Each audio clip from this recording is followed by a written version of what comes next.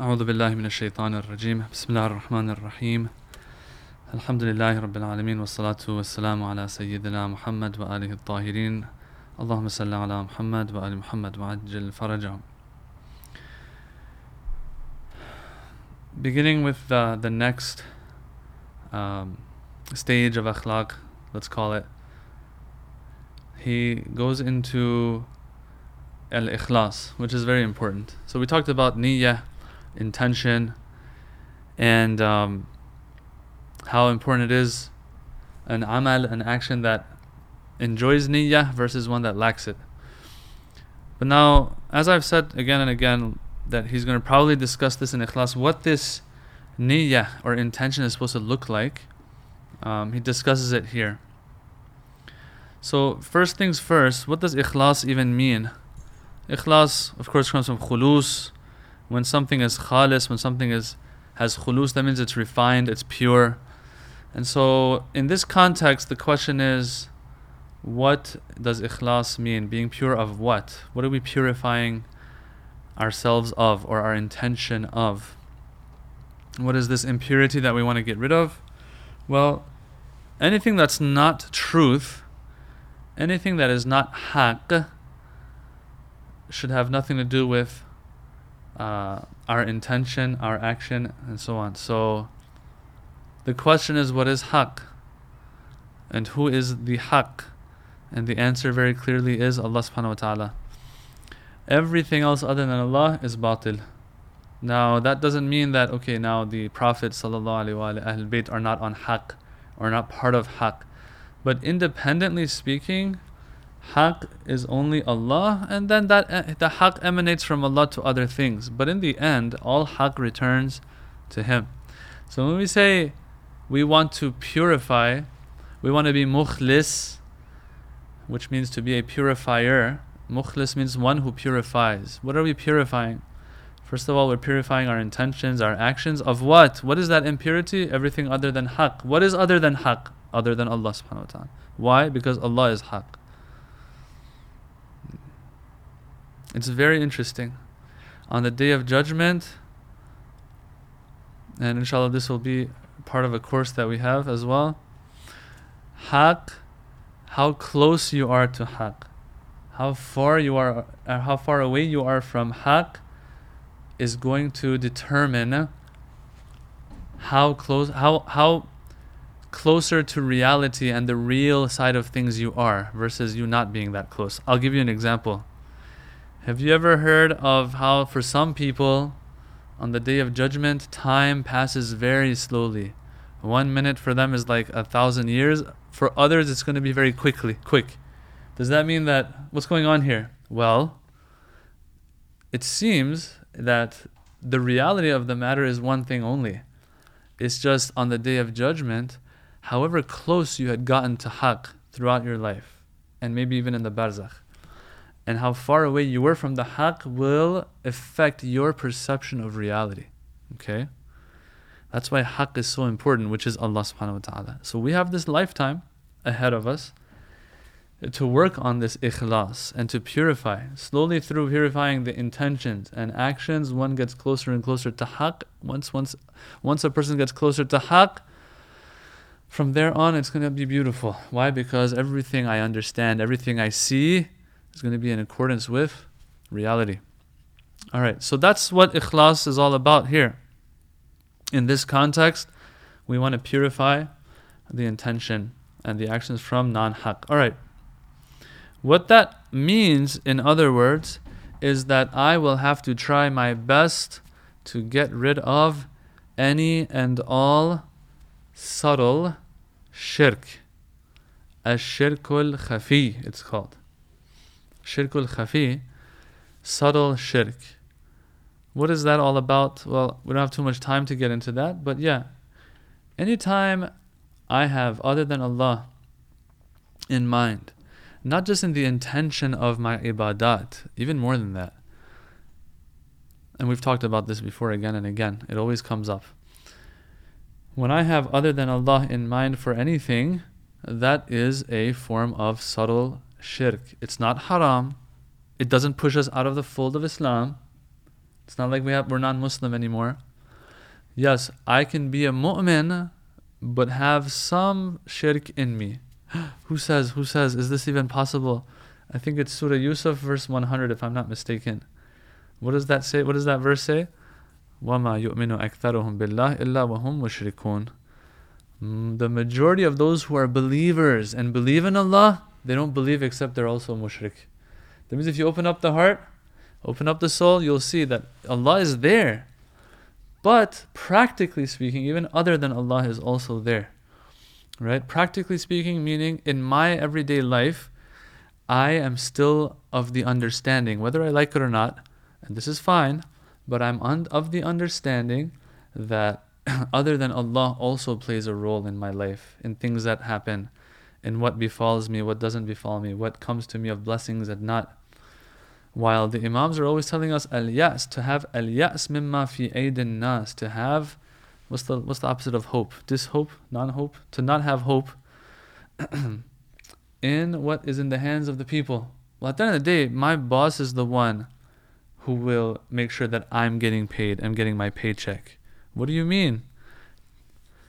Allah is paying me. Well, if we don't know what that means, it's okay. That means we're still on the journey. Alright? We're still on the journey. I might reach 80 years old and I still might be on the journey. That's fine. But some people reach it when they're in their 20s or 30s. Right? But at the end of the day, that's what it goes back to. This understanding. If I don't develop this understanding here, it's fine. It's not haram. They will make sure that I develop this in the barzakh, inshallah. If it doesn't develop in the barzakh, or maybe lower levels of it are developed in barzakh, then Yawm al-Qiyamah, inshallah, that's when it's going to actually happen. Yeah. So this subtle shirk, I would say, is what we're here for, to get rid of this so that only Allah rests in the heart. I've talked about this before. It doesn't mean that if people do something for you, you don't thank them, you don't see them as part of the chain of cause and effect. All of that is there, but you just don't forget that someone way at the top, which is Allah subhanahu wa ta'ala, is sitting there. Alright, so that's ikhlas, just the title of ikhlas, and just breaking that down a little bit. So when we talk about this, we're not even going to talk about those who will do things for other than Allah. Like their intention only has other than Allah in it. That we don't even need to waste time on those people, because that shows that we have a big problem. Okay, we're talking about when I have Allah in mind, but then I also have others in mind as well. This is also going to go against ikhlas. Allah doesn't. I hate to word it like this, and I'm going to word it like this though. Allah doesn't like it. Allah doesn't like it when we have other than Allah in mind when we're doing things. Why? Does that mean that Allah, just like is astaghfirullah, I hate to say it like this, but some people ask like this, is he like a baby that gets upset real quick when he sees that you are doing something for him and other than him? What's the big deal? Are you jealous? People ask this question. Is God jealous? Why is he after this idea of, I want to make sure you did it just for me, and if it's not just for me, I don't want it. I'll give it to whoever else you did it. There's a hadith for this. Allah is the best of partners. When he sees you've done something for him and other than him, 50% me, 50% you. I did it for 50% for Allah, 50% for you. 70% for Allah, 30% for you. 90%, 10% for your acknowledgement, I did it.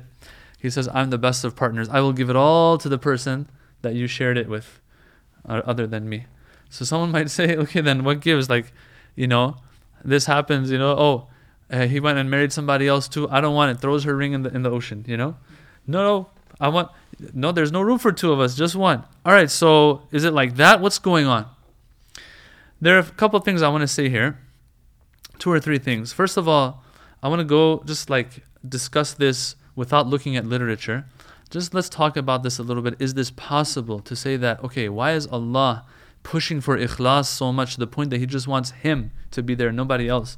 Is it because of jealousy? Is it because of these types of things? Because when you go online, they will point this out. People who are religion haters and monotheism God haters, they will point this out. And then once we go through that, why that's not the case, then we want to look at literature and see what our literature tells us as well. So when I want to talk about this jealousy, the first thing we need to do is kind of like look at the definition of jealousy here. What does jealousy even mean? Usually what it means, or what it entails, is that the person who is jealous has a deficiency. Others don't have that. And so this person is jealous and envious and wishes that they had that, right? Well, however you want to define it, however you want to look at it, in the end, what does jealousy go back to? It goes back to a need, it goes back to a deficiency, and so on. If a person has understood what God means, you can't call somebody God who's deficient. You can't, right? Philosophically, you cannot consider an entity God if there's any deficiency in there. So if jealousy is going to mean that there's some form of deficiency, then what does that mean? That means that this is not God we're talking about, it's something else we're talking about here. How can I say God is jealous? Because he gets upset that I gave him only 50% attention. That means he needs the other 50%. Correct? Then that's not God anymore. We're talking about something else here. This is a very, I would say, a very superficial way of looking at God. No, then what is it then? Why does he get upset? So to speak, of course. Why does he get upset? Well, he gets upset not because of himself, if he doesn't need the attention, if he doesn't have a deficiency, etc. Then he's getting upset. Why? Because he knows everything we need for this life and the hereafter only comes and originates from him. He is the source of all khair. He knows if I'm going elsewhere, I'm wasting my time. In other words, the benefits that I am to reap by following his commands, those benefits can only be reaped if I'm doing it solely for him. Yeah. And so we don't understand what perfection is. Allah subhanahu wa ta'ala is all perfection. In this life, brothers and sisters, in dunya, you will not find perfection. Even the design of the universe, the whole argument from design, it doesn't prove that the world is perfect. It proves that there's a purpose behind it. All of this design and everything working like a clock, shows that there's a purpose behind everything. It's not just ad hoc. It is not just coincidental.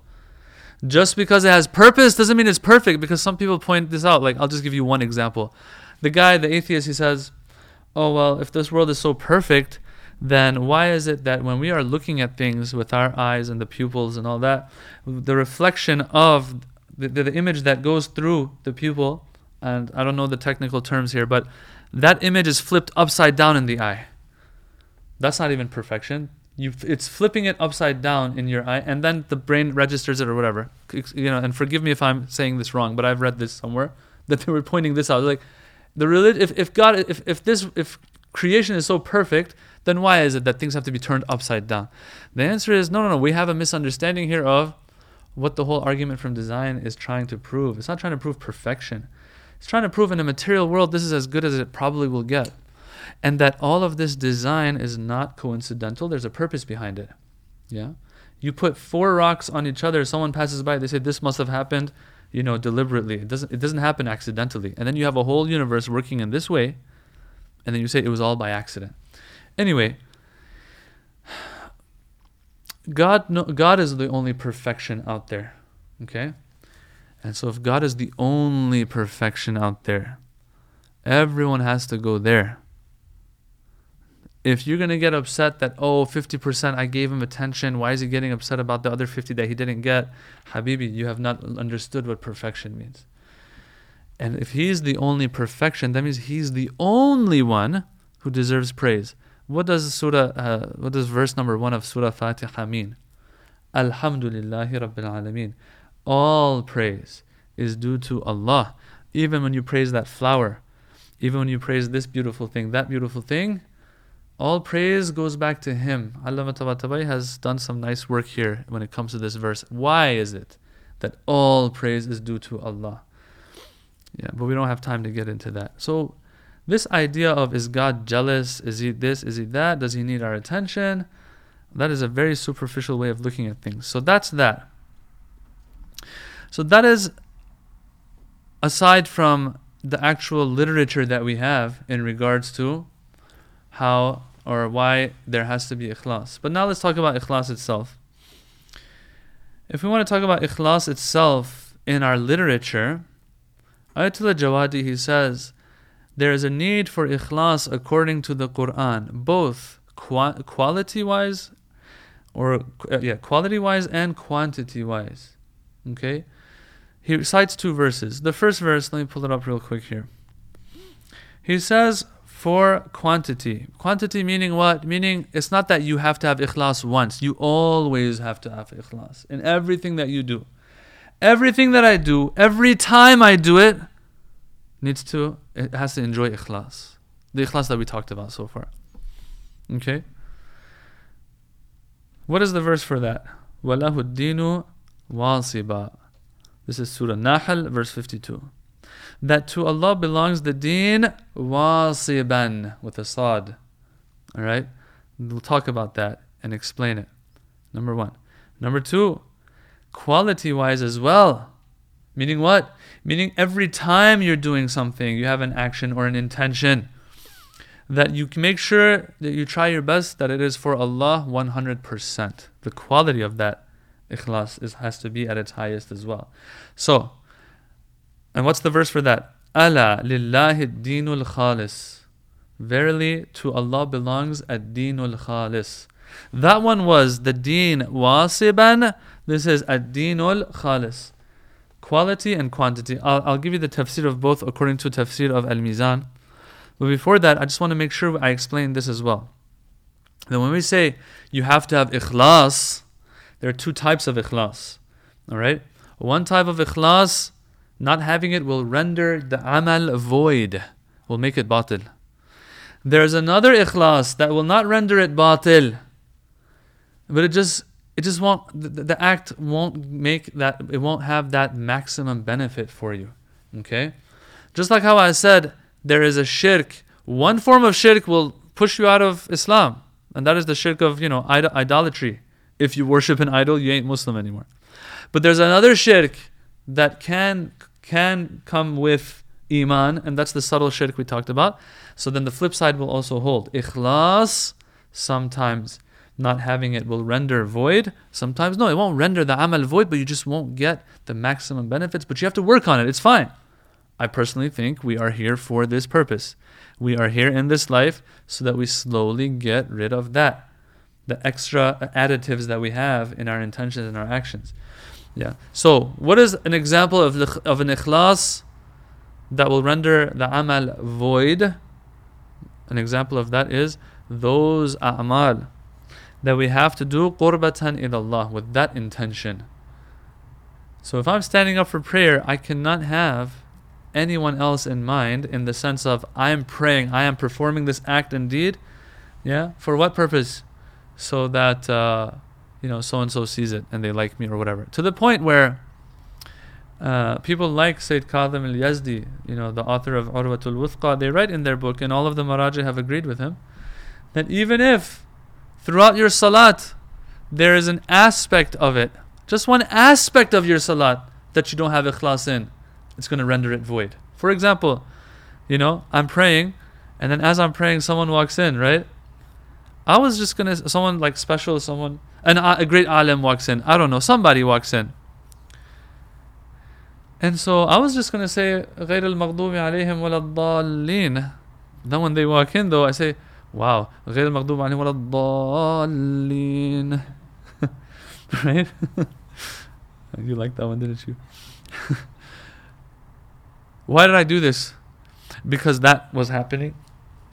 Because someone walked in that I wanted to show off to, like, for that amount. Sahib al-Urwa, Sayyid Kadhim al-Yazdi, he says this is like someone who just broke their wudu in the middle of prayer. So it's not like I don't have, if I had ikhlas in the beginning, in the middle, towards the end, if an aspect of my salat lacked it, then it's not going to be a problem. No, he says anywhere in salat, even an aspect of your salat, if it doesn't enjoy that ikhlas, it's going to be batil. This applies to those things that we're supposed to have the intention of qurbatan ila Allah in throughout. But there are other a'mal that we do, or there are other things, that we do, or there are not even actions that we do, but just the way of life that we have, sometimes where we will have other than Allah in mind. This won't become haram. So for example, I've given you this example before. I'm going to the doctor. Why? Because I want to get better. I'm sick.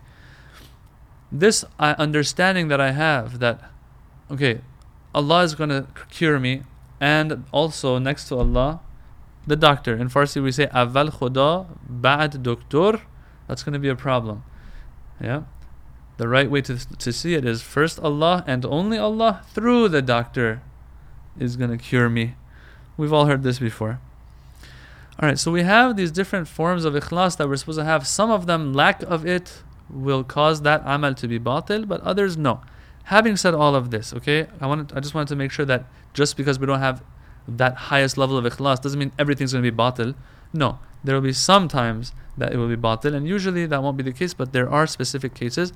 And the criteria for that is if we have to have qurbatan ilallah as an intention, that's where ikhlas is a condition, and without it, it'll be batil. Other than that, you're fine, but you have to work on yourself so that you don't have that much even of lack of ikhlas. Alright, having said all of that, let's get to the tafsir of these two verses. وَلَهُ الدِّينُ وَاصِبًا, that to Allah belongs the deen, but in what form? In the form of wasiban. Yeah. Al-Mizan says that here when it says deen, what is meant by deen is at-ta'ah, obedience of Allah. To Allah belongs obedience. Okay. But what does wasib mean? And he says, ma'na al-wasib ad-da'im. Da'im, something that is continuous. Meaning what? Meaning once is not going to be enough. Da'im means continuous till the end. Okay, well, oh Allah, till when are we supposed to have that ikhlas? 10 times, 20 times, 100 times? It doesn't specify. It's unrestricted. So what do we get out of that?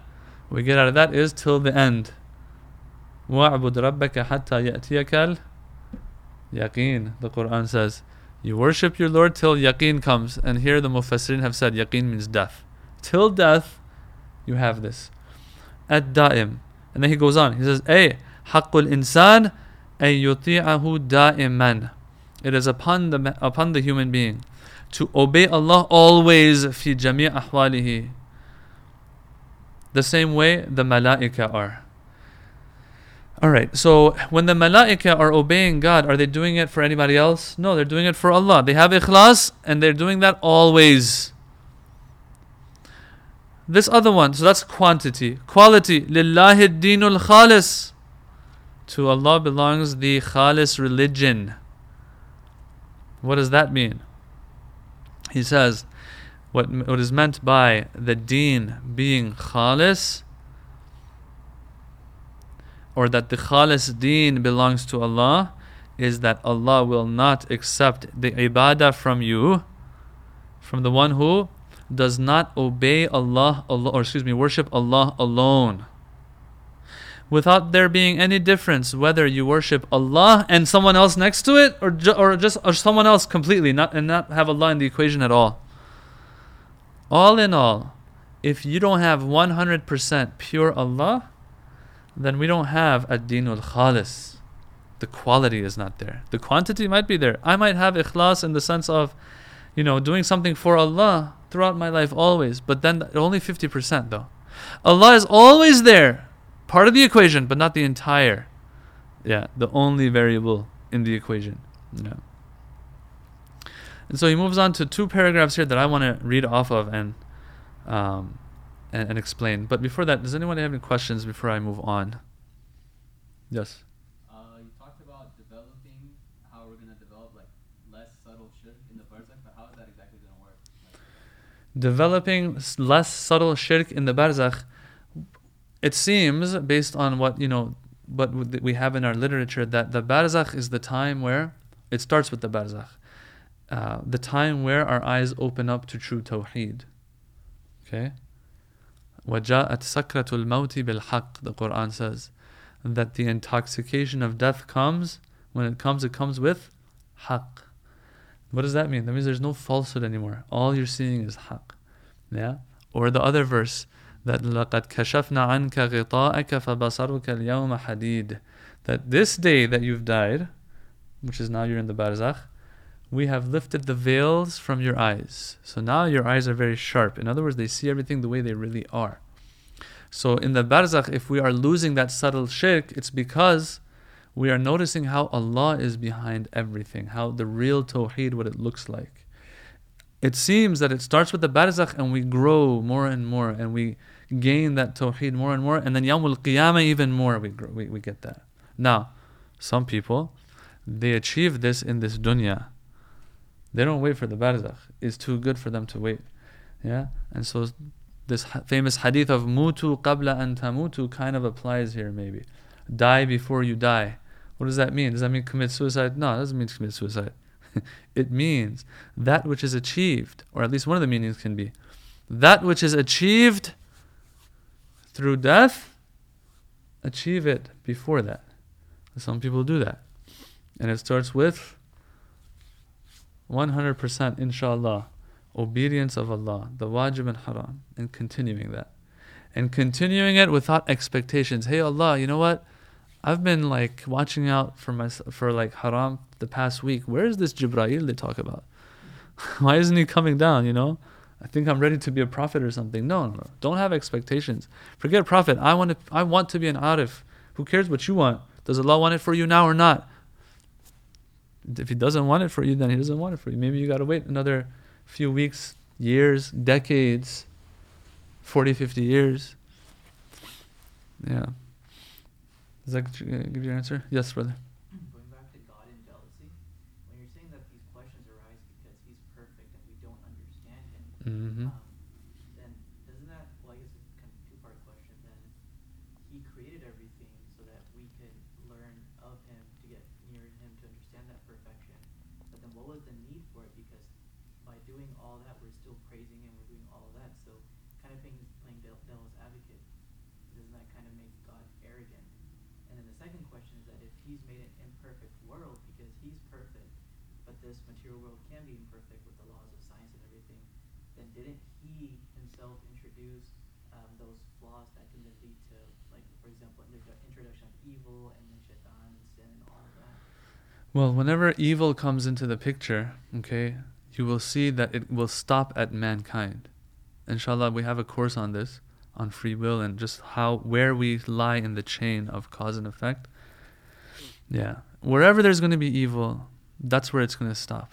And it stops with our free will and with the decisions we've made. Other than that, anything you see out there that might be evil to you is not evil in the grander scheme of things. Okay?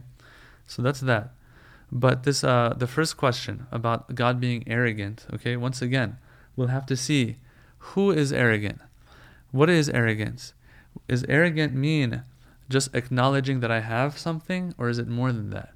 I think it's more than that.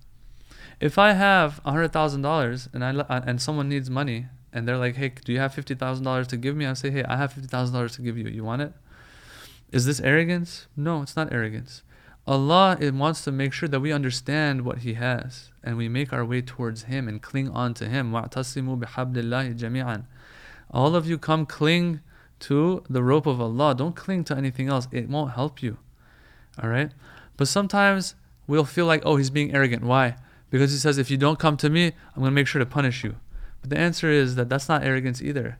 That's Him, just like a father knows his son, wherever else he goes, he's not going to get the help he needs. I'm the one who cares for you the most. Come here. Yeah? And so He might even punish His child. Why? Because He knows if he doesn't, that child's going to go somewhere else and eventually is going to ruin everything of his future or her future, right? And so I think just revisiting this idea of arrogance, revisiting the literature, and understanding why Allah is pushing us in certain directions, we'll get rid of this notion of, oh, is He arrogant? Arrogance, once again, goes back to deficiency, goes back to, what does arrogance go back to? This person needs to make sure others know that I'm the best. As a matter of fact, these arrogant people are usually the ones who have a lack of something and they're trying to cover it up. But all in all, a person who has everything doesn't care about others. We thank Him for caring about us and speaking to us in this way. He didn't have to create us. Yeah? And once we leave this dunya, we'll know it was worth it to be created. Right now, we'll still ask, oh, will I get bored in heaven? Oh, is God being arrogant? Oh, God, does God need us to worship Him? Why is He getting all offended? That kind of thing. We will come up with these things and say these things because we don't understand. Once we get there, we'll understand. All I can tell you is this, though. He knows we won't understand any of this stuff. Okay? So in the end, he'll tell us all about Jannah. He'll know still. We want to stick to the now versus the later. In the end, he says, what's going to work with these people usually? If I threaten them a little bit. Right? Sometimes you tell a kid, hey, I'll give you $100 in a week from now, or do you want $5 right now? He says, I want $5 right now. He doesn't understand, Baba, $100 is going to be better for you. Just wait a little bit. You don't need $5 right now anyway. What are you going to go buy 2 Kit Kats? Oh, you can buy hundreds of I don't know how many Kit Kats you could buy with $100, right? Just wait a little bit. But look, you want to have fun right now, or do you want to live an awesome life of 40, 50 years ahead of you of good life? Just get this degree or make this accomplishment, learn this skill, something like that. No, I want the now. The dad's going to take the stick and, someone's going to get hurt or real bad, whatever they say, Why? Because he understands that the only way for their own good is to speak to them like this. Oh, Baba, you're such an arrogant person. Yeah? No. It's not like that. But look, these are discussions to have more details on as well and talk about more. All right. Let's go through these 2 paragraphs and then we will end, inshallah. He says, therefore, if it's all about quality, quantity, all of that, like in and out, you have to have ikhlas, all the way till the end. He says the only people we can actually call religious. Where does religious come from? What does it derive from? Religion, correct? What did we learn about? Both verses said religion. The pure religion is here and here. Quality, quantity. All right, so if a person doesn't have religion in this sense, then they're not religious. Here he says, the only religious ones are the ones who are mukhlis. Yeah? Some people, they kid around with this word, by the way. Yeah? They say mukh in Arabic or Farsi means brain. Lis means without a brain. No, this version of mukhlis, the one who does ikhlas of their intention and of their actions. He says only these people are real religious people. And that's why the verse says, وَمَا أُمِرُوا إِلَّا لِيَعْبُدُوا اللَّهَ مُخْلِصِينَ لَهُ الدِّينَ حُنَفَاءَ. That they were only asked to do one thing, the people. What was that? To worship Allah مُخْلِصِينَ لَهُ الدِّينَ, while they are mukhlis of the deen, applying ikhlas to their deen. That's all Allah wanted from them. So this verse here kind of is explaining the other verse that says, وَمَا خَلَقْتُ الْجِنَّ وَالْإِنسِ إِلَّا لِيَعْبُدُونَ. I created you only to be abds of mine. This is what he's after, the ikhlas in everything we do. Okay, that's one. He says, as a result of that, what do we get? As a result of this, we get Jannah, liqa'ul Jannah, and we also get liqa'ullah, which is even higher. So for the first one, he brings a hadith, and the second one, he brings another verse. So in a person who has ikhlas the way it's supposed to be, this person gets Jannah and Allah. Both. Jannah, it's this hadith, Imam al-Sadiq alayhi salam, he says, Man qala la ilaha illallah mukhlisan dakhala al-Jannah. Whoever says la ilaha illallah with ikhlas enters Jannah. You're like, okay, good. So you sit there for like 3 hours and you really get everything out of your mind and you say, La ilaha illallah, right? And you're done. We have Jannah now. Is that what it's saying? No, the Imam goes on. The hadith, you wish it had ended there. It doesn't end there. Okay? The Imam goes on. He says, this is the ikhlas of it. وَإِخْلَاصُهُ أَن تَحْجُزَهُ لَا إِلَهَ إِلَّا اللَّهِ عَمَّا حَرَّمَ اللَّهُ عَزَّ وَجَلَّ. I have to give? The ikhlas of La ilaha illallah. To say it with ikhlas, because that's how the hadith started, right? Whoever says it with ikhlas. Well, how do I say it with ikhlas? This is awesome. I want to learn how to do this. Well, he says the ikhlas of La ilaha illallah is that La ilaha illallah, yes, gets in the way of you committing that which Allah has made haram on you. You see, don't you just love it or hate it, whichever one you choose. Don't you just love it or hate it? How simple it is, but at the same time it's hard to accomplish. But like that's what it is, brothers and sisters. You have the proper belief, and then after that the wajib and haram. Some people say, oh, what if I neglect a wajib, that's not haram. No, that's haram too. Some people, they have this misunderstanding. I don't know where it's coming from. That wajib is wajib. That means if I don't do it, not necessarily it's a sin. No, that's the same thing. It's disobedience of Allah. So this ubudiyah, this ikhlas is so closely tied and intertwined with, this ikhlas is very closely intertwined with taqwa, the wajib and haram. So this hadith, what did it say? Dakhala al-jannah. So you get jannah if you have this ikhlas. And not only that, you also get Allah Himself. Liqa'ullah. فَمَنْ كَانَ يَرْجُو لِقَاءَ رَبِّهِ فَلْيَعْمَلْ عَمَلًا صَالِحًا وَلَا يُشْرِكْ بِعِبَادَةِ رَبِّهِ أَحَدًا.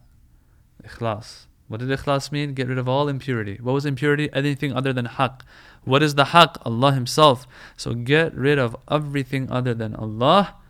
Whoever does that will get liqa'a rabbihi. فَمَنْ كَانَ. What verse is this? This is Surah Kahf, verse 110. And I think this is one of those verses they say to read before sleep, I think, if I'm not mistaken, yeah. Whoever wishes for and aspires for what? لِقَاءَ رَبِّهِ. What should they do? فَلْيَعْمَلْ عَمَلًا صَالِحًا. They should do good deeds, but with what mentality?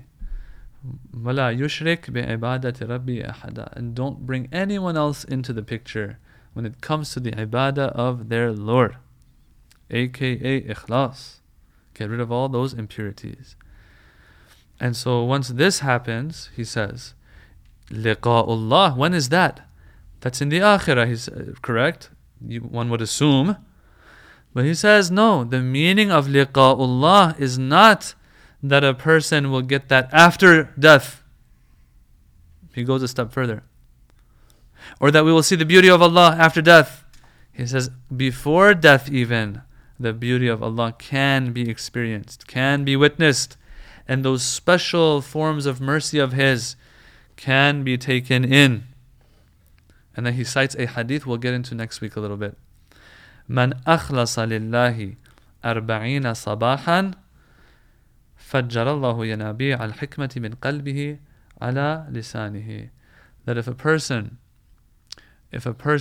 for 40 days has some ikhlas, we'll talk about that a little bit next week, Allah will fajjara. Tafjir means explosion. So it's likening the heart to a body of water or a spring. What happens with springs? Usually they will burst out, yeah? You don't know it's there. You're digging, the water won't just come out. It kind of bursts out.